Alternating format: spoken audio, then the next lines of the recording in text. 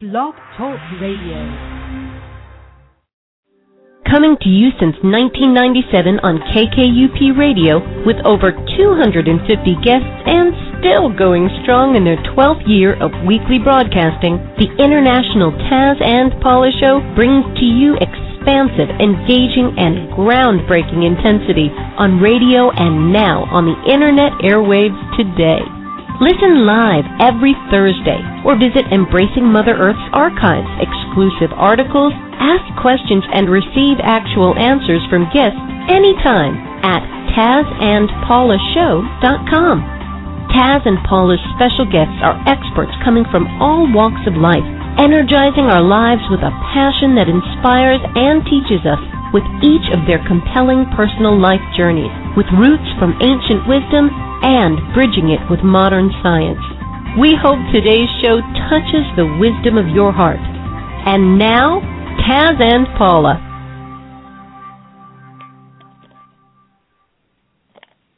Well, good morning, everyone out there. Taz, are you with me? Yes, I am. Oh, good great. Morning. Well, today our guest author is Dieter Hogenbach.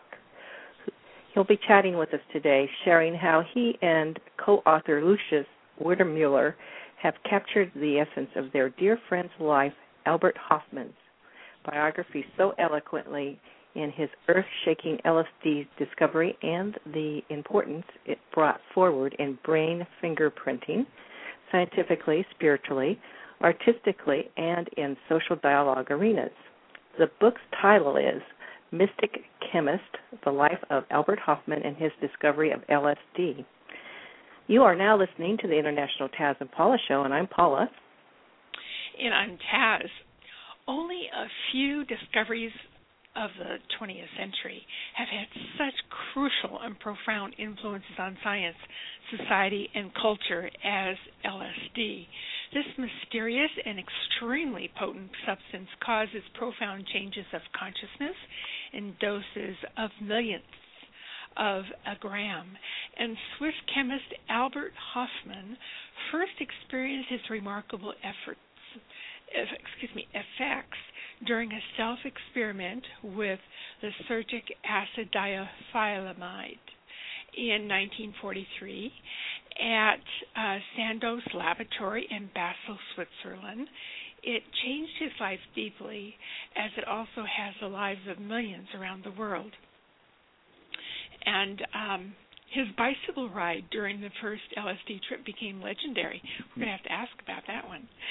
Today, Dieter Hogenbach will be ushering us through the eyes of some of Albert Hofmann's journeys, his mystical childhood experiences, some of his years of retirement devoted to the philosophy of nature, and a rich social life. Well, even Steve Jobs was known to say, taking LSD was a profound experience, one of the most important things in my life. Well, Albert Hofmann lived to be 102, and looking at the cover of your book, it looks like he has a great sense of humor, highly analytical, and had quite a dramatic flair with life. A take-charge kind of fellow with robust energy. You must have been really pleased to know him, and I bet you had quite a journey with your friendship with Albert and Lucius. So welcome, Dieter. Well, hello. Now, I heard that, I read somewhere that you had studied in architecture and the arts at the Academy of Fine Arts in Düsseldorf, Germany. And then in 1975, you founded the Sphinx Publishing House with works such great authors like Joseph Campbell and Jean Houston and Timothy Leary and Alan Watts. Now, how did you jump from being in architecture to being a publisher of great works? Oh, that's not so easy to explain. During my studies in architecture, I made a trip to India to study a matriarchal people in the East, in Assam, and also other interesting parts of the Indian culture. And when I came back, we had a first economic crisis, which was so-called the oil crisis in the early 70s. I don't know if anybody can remember that. And I remember waiting in line for gasoline. And another aspect was that I was interested in literature ever since, and by chance I could start opening a bookshop and finally start a publishing company. And that was then finally was the moment when I first got in touch with Albert Hofmann for publishing an interview in the magazine I started in 1977, and that was the beginning with my friendships, and that when we first met, and later I was able and I was lucky and happy to publish his second book. His first is named or titled LSD, My Problem Child, and I published in 1986 his book Inside Outlook, 3 philosophical essays. And so that was the beginning of a over 35-year-old long friendship with this wonderful man.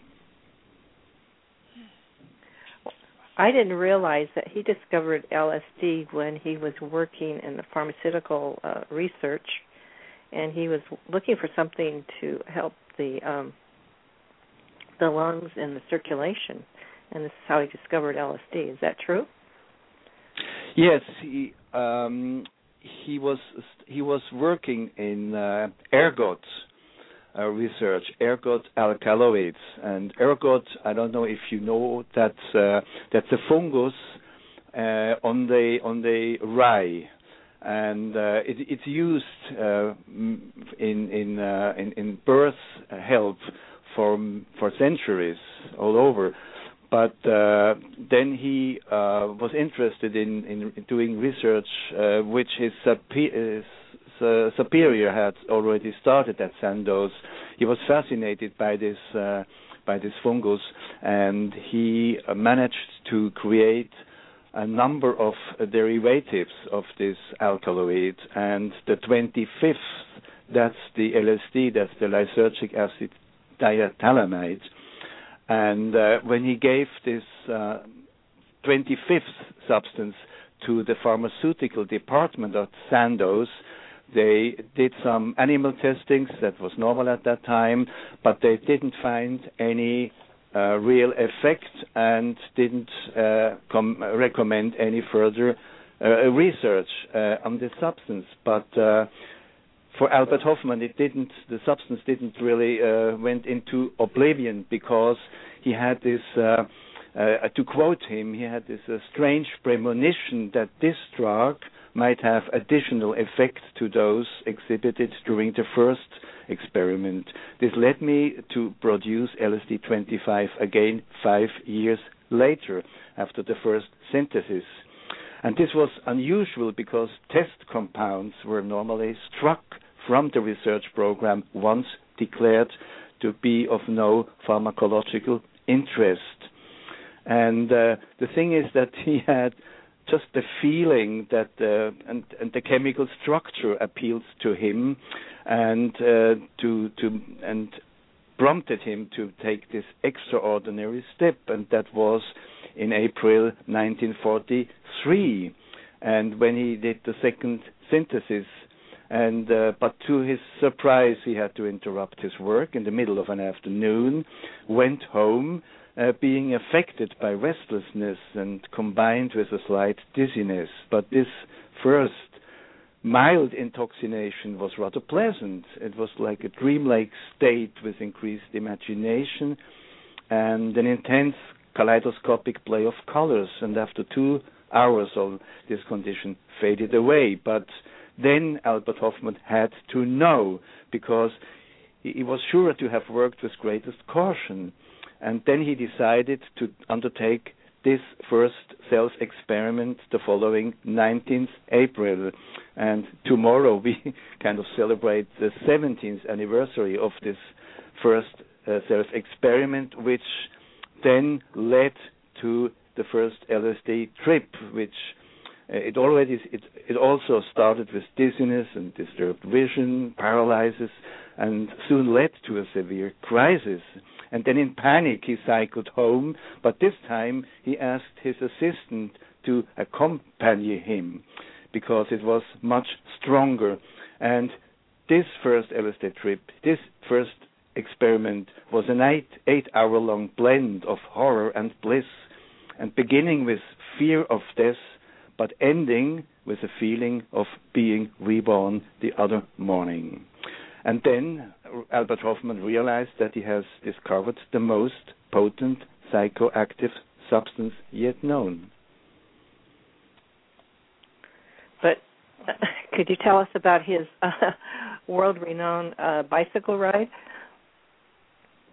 Well, that was his bicycle ride. Oh, that was his bicycle ride, and it was such a strong effect that he asked his assistant to come along with him. And the fact that he took a bicycle and not a cab or so, that was in 1943. It was in the middle of the war in Europe, and I mean, Switzerland wasn't involved in war, but gasoline was rationed, and there were no cars around, no cabs around, and only a few wealthy people could afford a car anyway. And Albert Hofmann used to go back and forth to work and home with his bicycle. And for most Americans, this was very strange. Why didn't he take a cab or a car? And that was the fact. And so in 1984, a professor of psychology here in America, a university professor, finally coined the term a bicycle day for this 19th April 1943, or for this 19th April, which is tomorrow. It's the 17th anniversary of the discovery of LSD. Wow, that's so great. You have that the event coming up, and people will be able to visit you and see the book signing and everything at the marketplace here in Oakland at the Marriott City Center. That's going to be great. What do you remember most about Albert?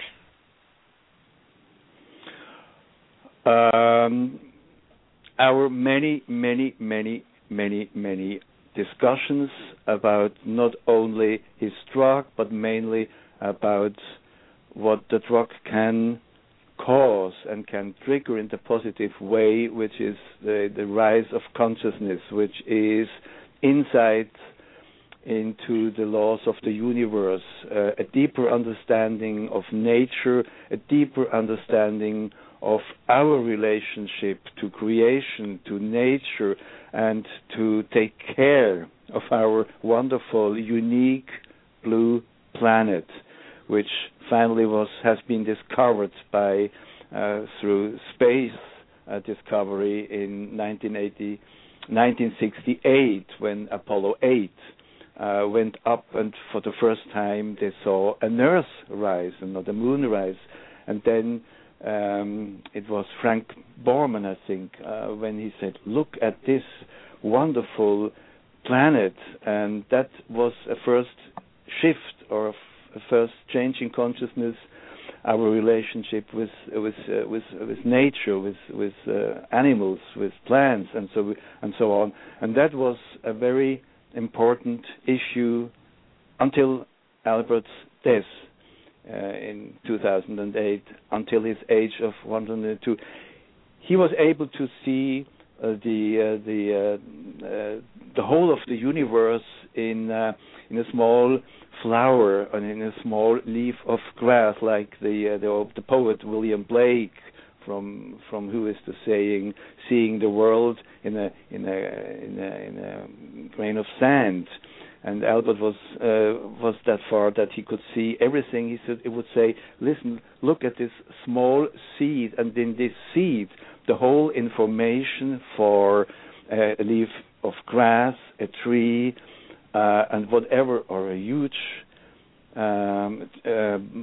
a huge tree it's all in this small seed, and there must be more to discover within creation. And that was my moment, my great moments with him. All these discussions about all and everything, and that was very. But that was very fantastic, and I had got more insight in his mystical vision of nature, and that's also based on his mystical vision he had at the age of 10 when he went strolling in the forest as a young boy, when he suddenly had this feeling of being part of the whole universe, the unity of all being. And that's what we shared with each other, and that was always great times. And he was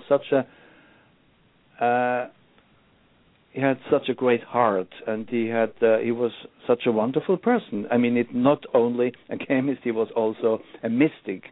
And towards the end of his life, he became more a philosopher of nature, aside of his scientific research he did, and the things he developed. He developed 3 medicaments in the 30s and 40s, 1940s, which are still in use, which are still in help for ill people or suffering people. Now, does it depend on your personality of what type of trip you would have with LSD? Because he was into nature and loved nature, so that's what he saw. But when other people went on an LSD trip, was it dependent on their nature or their personality of what they saw? Excuse me, say that again? Did different people have different trips on LSD? Because he was into nature, so his trip was, seeing the beauty of nature. But did other people have similar trips, or were they different depending on the person? Well, you mentioned Steve Jobs, who says that it was one of the 2 or 3 most important things in his life to take LSD, and he took it several times.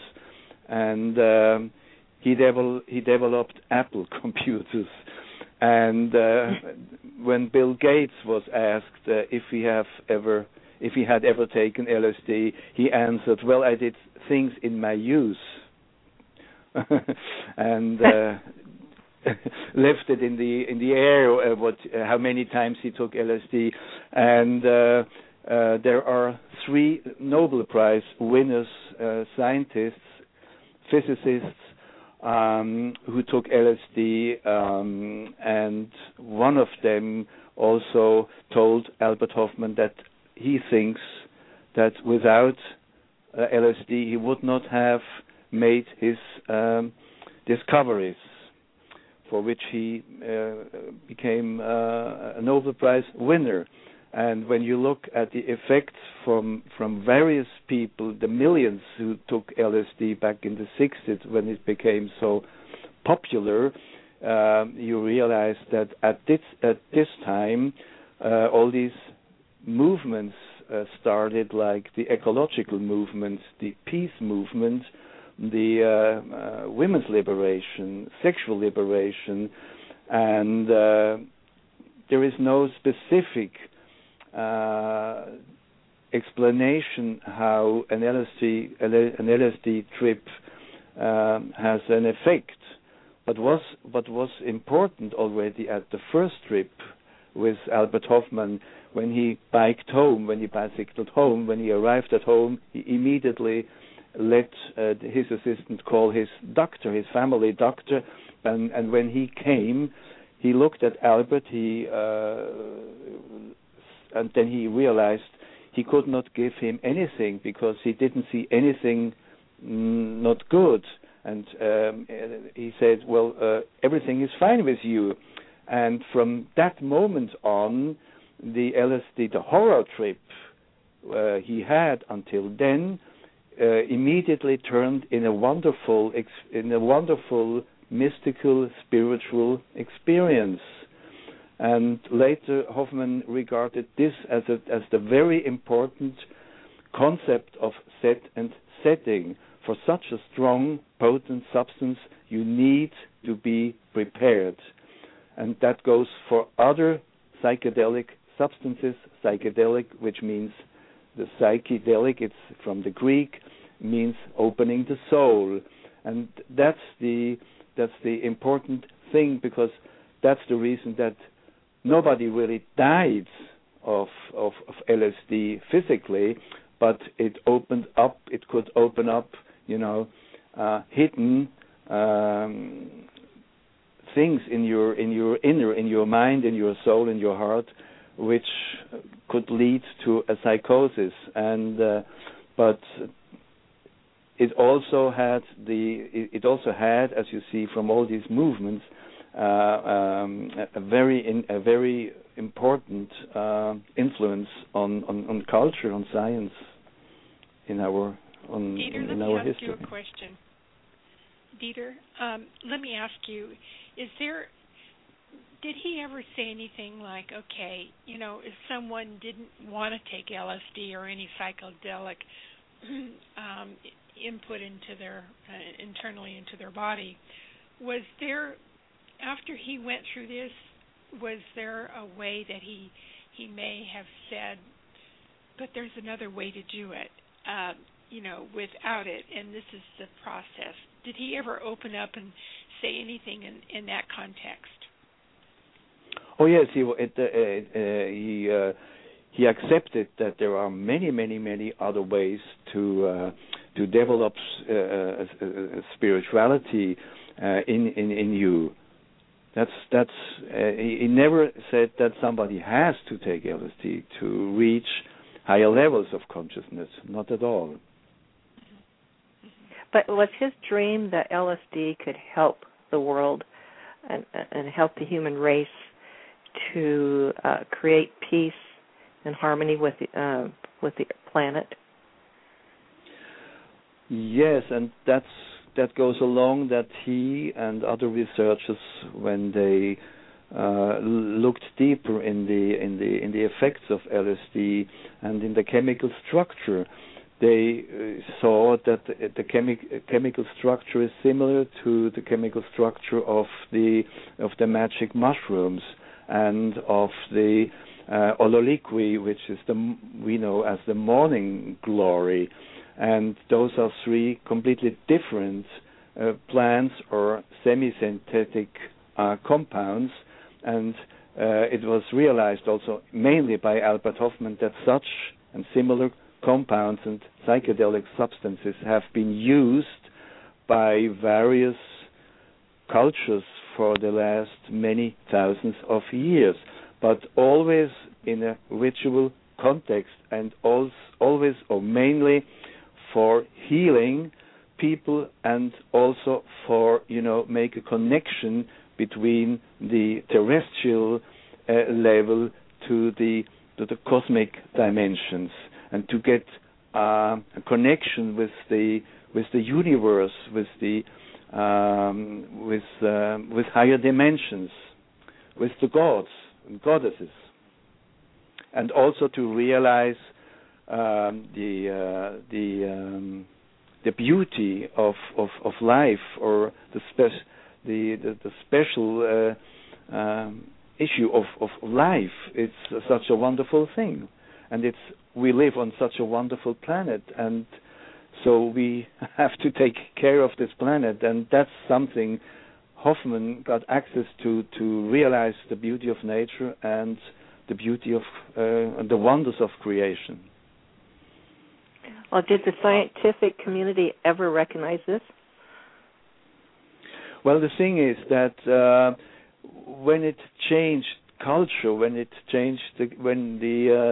60s came with the youth movement, and also especially in America, who was at war with Vietnam, and it became a cultural and a political issue, and it was kind of it was dangerous for the whole structure of the political and cultural structure, and that was the reason it became declared illegal in 1966.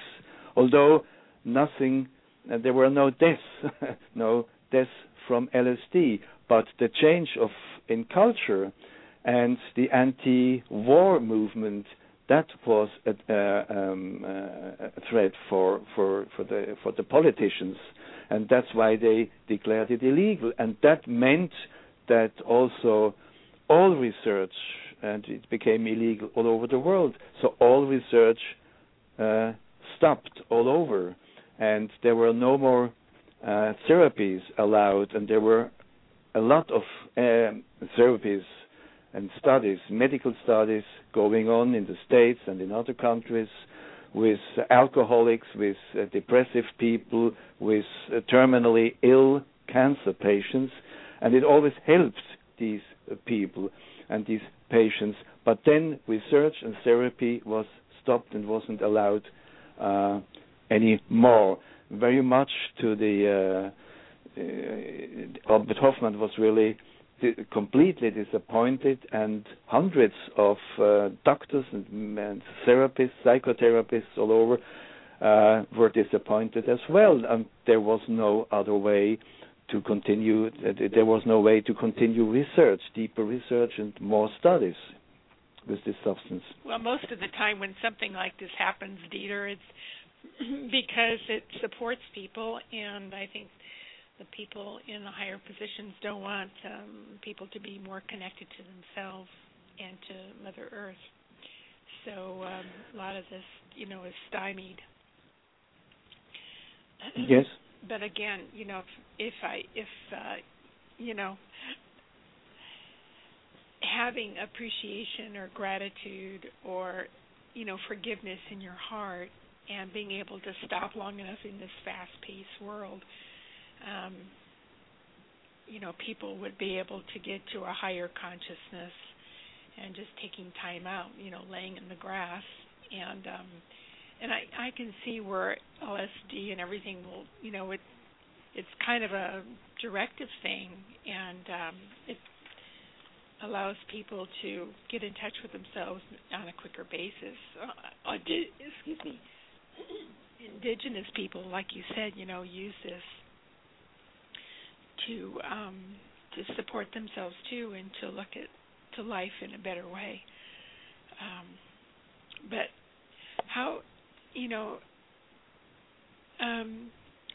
what were the challenges that you experienced, if any, in bringing this book to life?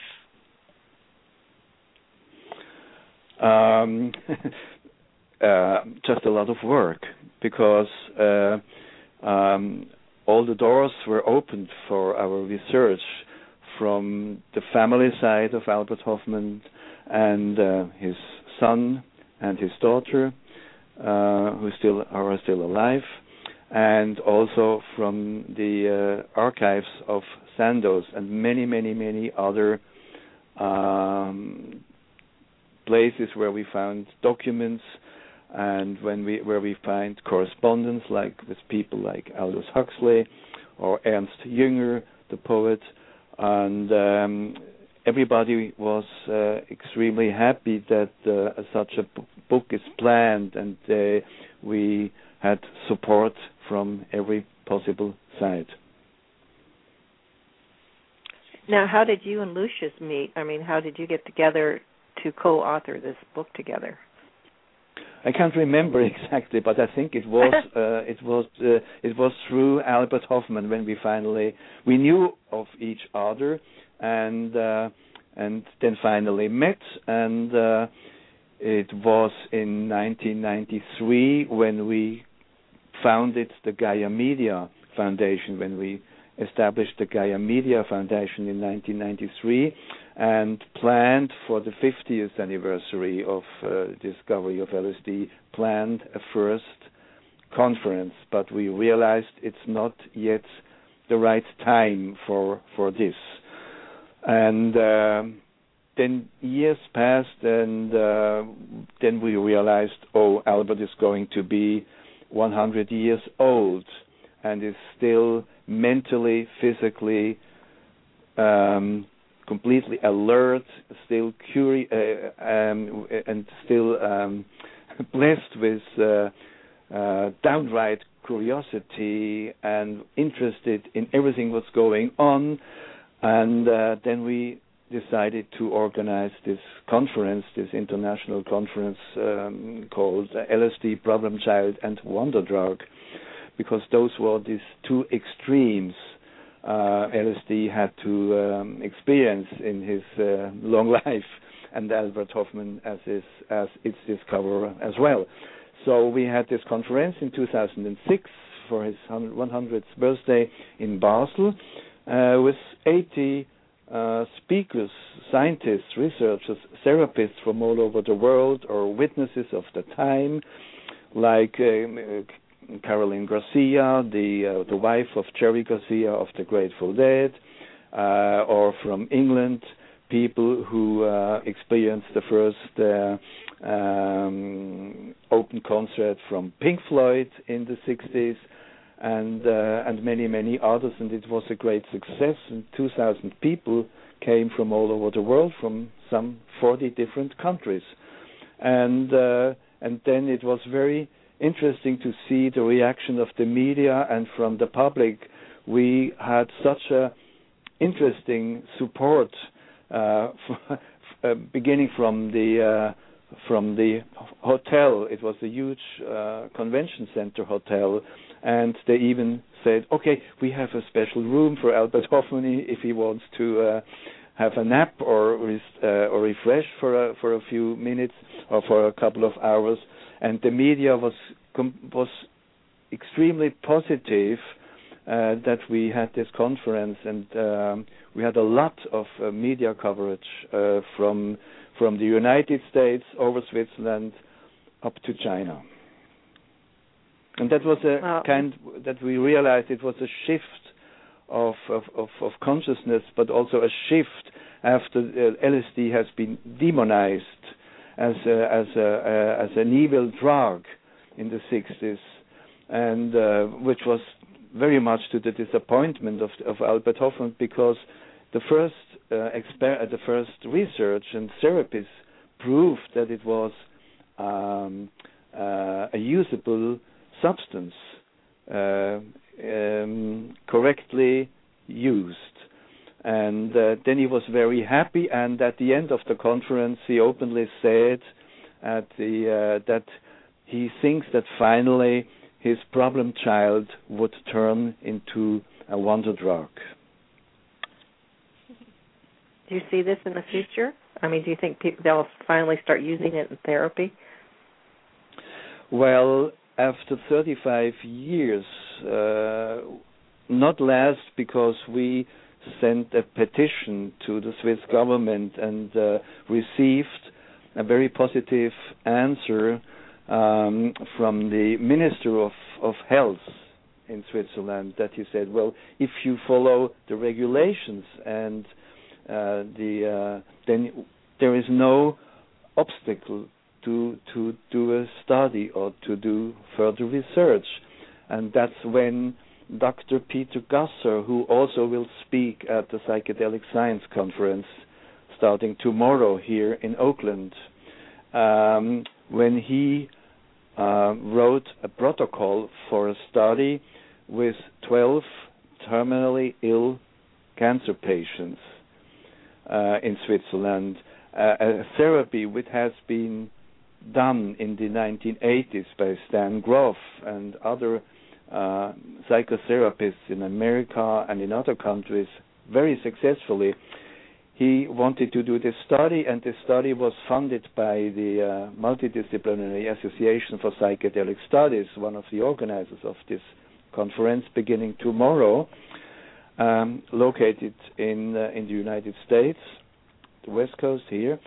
And then it went to the Ethics Commission, it went to Swissmedic, who is approving new medicaments, and then finally to the Ministry of Health at the government, and they approved this study, which started 3 years ago with 12 terminally ill cancer patients.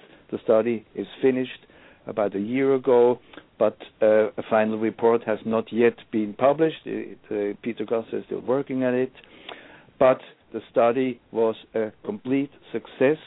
The main issues were to reduce pain with these patients, and the other, the more spiritual dimension, was that people had an improved spiritual access to their lives, and just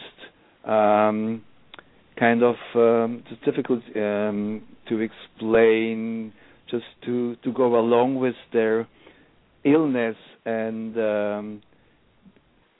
to accept that they have cancer and to accept that they will die. And that was very helpful in giving them the chance, or giving them a peaceful ending of their lives without anxiety and without too much pain. And that's a very delicate issue and a very delicate aspect of the use of LSD. But one must say that the first study with only 12 terminally ill patients after almost 40 years. So there is still a lot to do and a lot of research and many other studies to do, and that's one thing. Albert Hofmann also was convinced that it will happen, but it will take time. Because there is still opposition. There is still opposition from politicians, from the cultural side, but also from the medical side, or from research side, from scientists, and like other things, it needs to take time. It takes time. Have they used experiments with people with addictions? Yes, especially with alcoholism. It was one of the first uses of LSD in the 1960s, and I don't know if I mentioned it, but Bill Wilson, the founder of Alcoholics Anonymous, was a friend of. He supported the use of LSD back then, but then soon after it was declared illegal, so it couldn't be applied. But it was applied in Canada in the 1960s and also in the United States, and it was with a lot of success. Dieter, when you were writing the book, how did his family, particularly his children, feel about you writing this book? Well, in the beginning they were a little skeptic, and because there was so much controversy about the drug, about the substance, but also controversy, not last from the media, from politics, and so for their father, and they had a hard time to get along with it. And when we approached, especially his son, who is taking care of the estate, of his diaries and everything, of all the documents, the correspondence with important people, he was skeptic, and then we sent him a draft of the first chapter, and he read it, and he corresponded with other relatives of Albert Hofmann, and then he finally called us and said, we think it's going to be a good thing. And he gave us green light for the first time, to look at his diaries, which were, not accessible until then. And so we had insight in his diaries into his correspondence with various other researchers from all over the world. And now when the book came out, they were both absolutely delighted about the book, and they loved it very much, and they were very grateful that we wrote this book. Did you discuss writing a book with Albert before he passed away? No. We didn't plan it. And but after his death, we planned to, just as a small tribute, to arrange a small brochure, to put together a small brochure with a few writings, texts about his life, a few photos. And then when we digged further, we realized that there is so much to tell about his life and to tell about the long life of his discovery and the controversy, that we finally decided to write the book, and it became longer and longer and longer, and now it's a 400-page volume with 500 photographs and illustrations, and we even had more, and we had to cut down. So, but now the reactions from readers, from bookshops, and from the media, they were all already from the German language edition, and now from the recently published English language edition. They were all so positively. We were really surprised, but of course we were very happy about the reaction. To give more insight into this very special life and into this very special story of this discovery. I would think your book will help move forward more research. I mean, bring it to LSD to light again. I would think your book is helping this. I hope so, but I would also like to add that Albert Hofmann also discovered the active agents of the magic mushrooms. And now also, especially in America, the research of the effects of magic mushrooms started here. And it was in the 50s when Dr. Walter Pankey did his Good Friday experiments with students of theology at the University of Boston, and they found out the positive effects of psilocybin, which is called the active substance of the magic mushrooms. And now, a couple of years ago, Dr. Roland Griffiths started a similar study, and again with cancer patients at the Johns Hopkins University, and with very, very positive effects. And these studies are being continued, and they have been in the media within the last few years, everywhere from the San Francisco Chronicle to the New York Times, Washington Post, all over, and also in scientific magazines like Science or Nature, Discovery, and so on. And that also goes back to a discovery from Albert Hofmann, and also relates to the ritual uses of such substances. These substances, especially the mushrooms, but also the peyote from the peyote cactus, the mescaline, in old cultures for thousands of years. So we are kind of we're in a time of a shift of consciousness, that we can look back to ancient traditions and can make a cultural, scientific, therapeutic step into new dimensions. Also, for the good of humanity, for the single suffering human being, but also for the continuously suffering planet, suffering nature. So there is it's a huge, it's a great thing happening, or could happen. There's a huge, and it's huge a lot door to opening. talk about. It's now a new opening. It's now the and peyote, we hope that we the can Native contribute. Go on. The Native Americans use peyote in rituals, but do they also use it for illness? I think the American Indians. Right. Yeah, I know they so. use it for ritual. Yes, but part of the ritual is the healing aspect, because they also regard like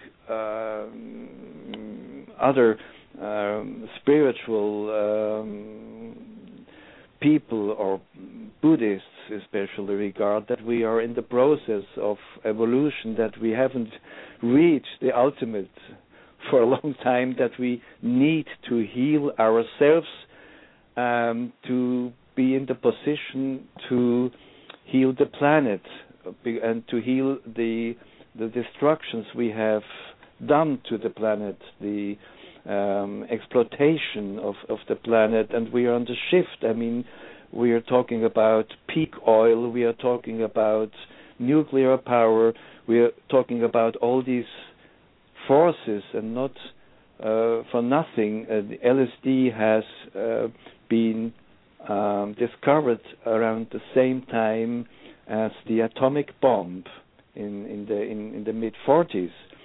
So many, even Albert Hofmann and other people, have said, well, this is the antidote to the atomic bomb. It's the inner, it's a kind of an inner, a spiritual, a mental bomb, in quotation marks, of course. And that was a turn. I mean, then we had the Cold War. We had all these movements. And since the mid of the last century, there is something, it's a change going on in consciousness. And LSD was also a trigger for many Americans, especially, to become Buddhists. Which is not a religion, but there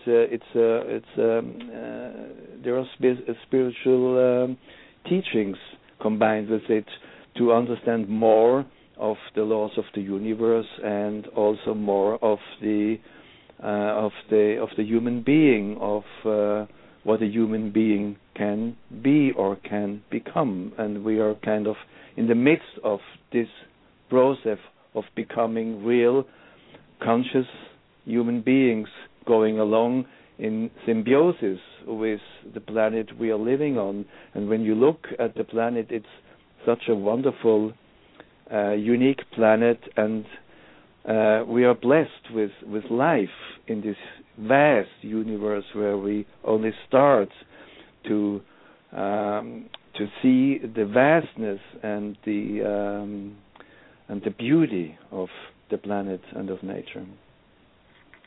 Well, LSD reminds me, I might be wrong, of what happens to you after you go on the other side, when you pass away, and you can look at things in more of a harmonious, beautiful way. And LSD reminds me that this could be very similar. Well, it's a difficult. Yes, it's a difficult issue, and very hard to give a precise answer or to prove it. But there is one thing. I mean, you probably know Aldous Huxley, the famous British American writer, who was a friend of Albert Hofmann, and he first took mescaline and had experiments with mescaline, which led to write his book Heaven and Hell, because he saw both sides of these strong substances. But when he was at the edge he was near dying, and then asked his wife to give him 100 micrograms of acid, of LSD. Acid is for the street name for LSD. And then his doctor came, and he gave him these 100 micrograms in his dying process. And a friend wrote to Albert Hofmann, I think that I can tell you that now, that he died with a smile on his face, and extremely and obviously extremely peacefully. So this kind of confirms what your feeling is. A boost to the other side, huh? It's a gift. Not a boost. Yeah, but absolutely.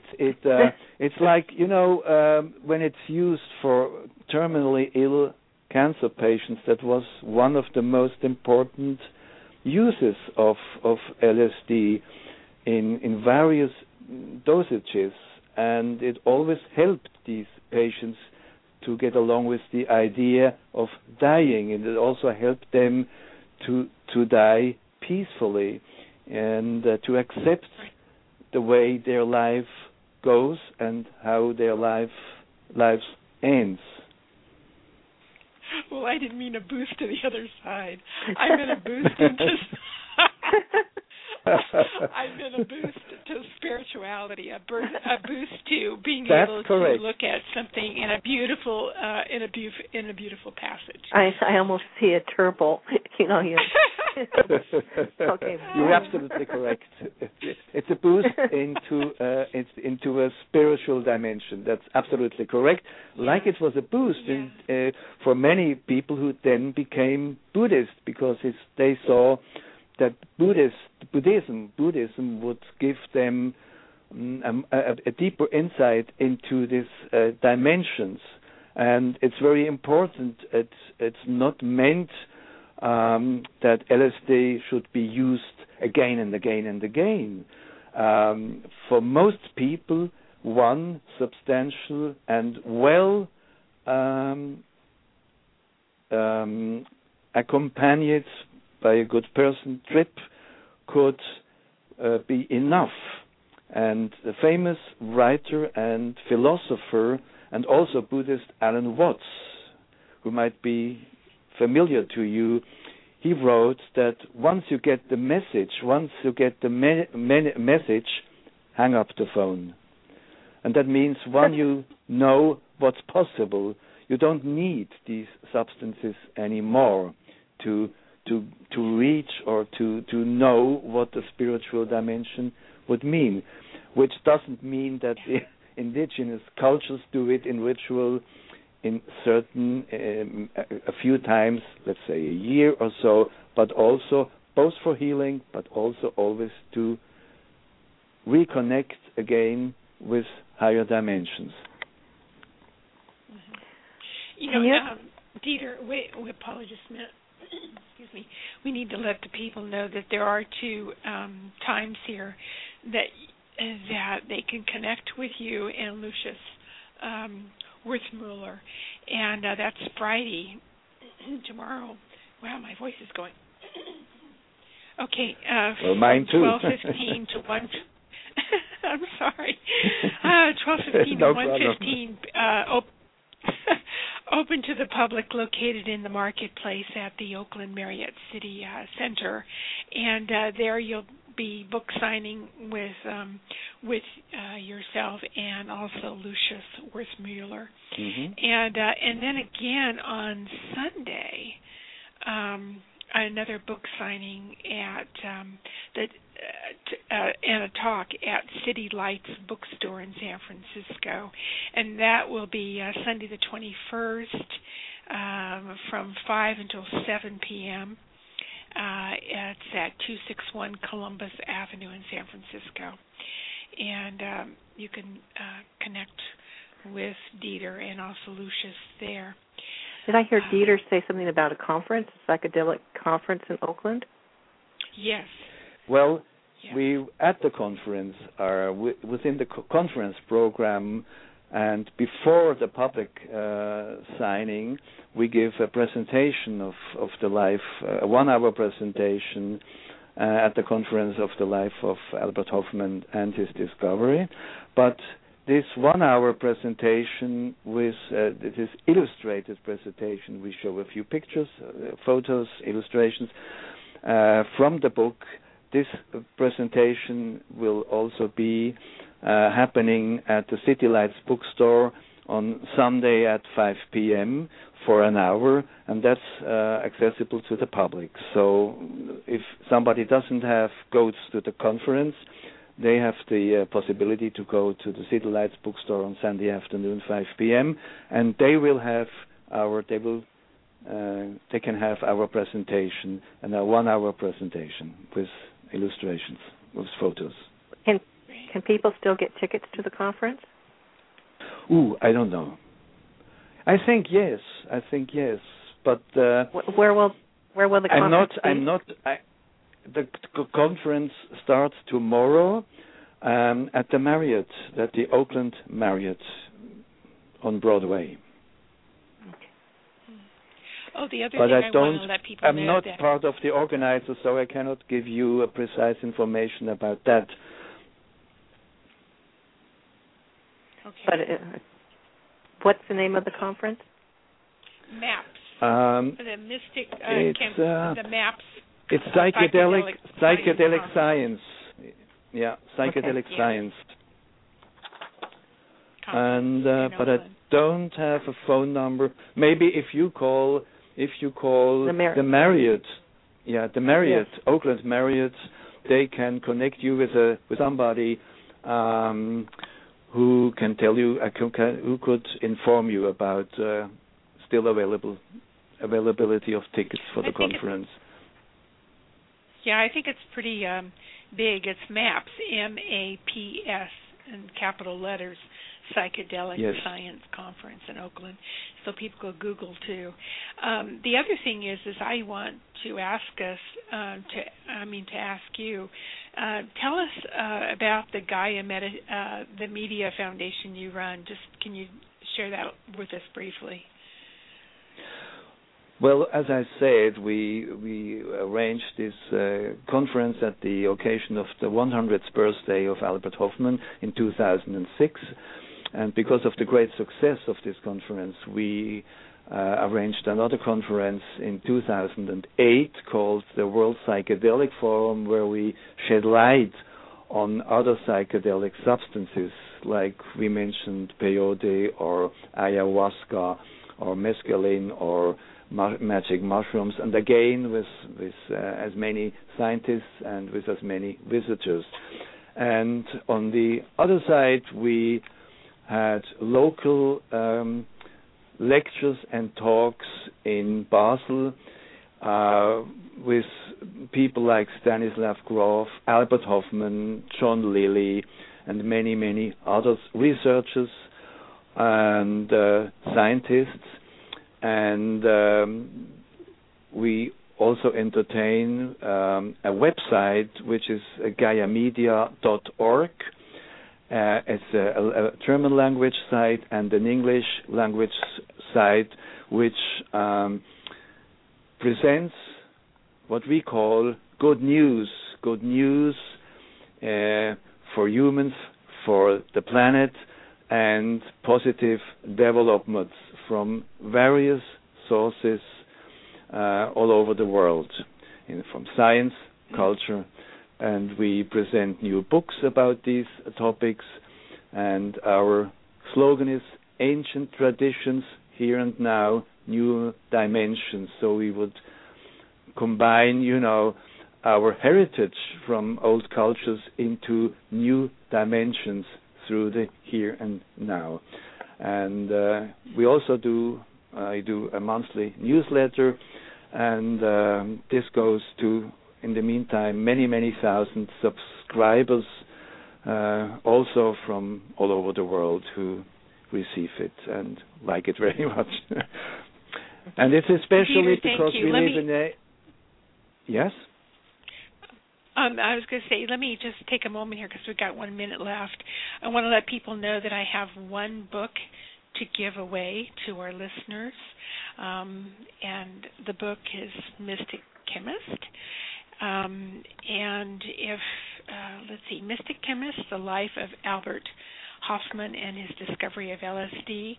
If you email Paula and I at our website, info@tazandpaulashow.com, we will capture the person who emails us first, and we will send you out a signed copy that Dieter and Lucius will sign. Thank you so much. Dieter, I hope that there's a movie made out of this book. Yeah. Thank you very much. Well, thank you, Taz, and thank you, Paula, for this interview to give me a chance to, in my modest English, to give an overview of this wonderful life and the long life of Albert Hofmann and his remarkable fateful discovery. Well, thank you so much for being with us. It was a wonderful hour.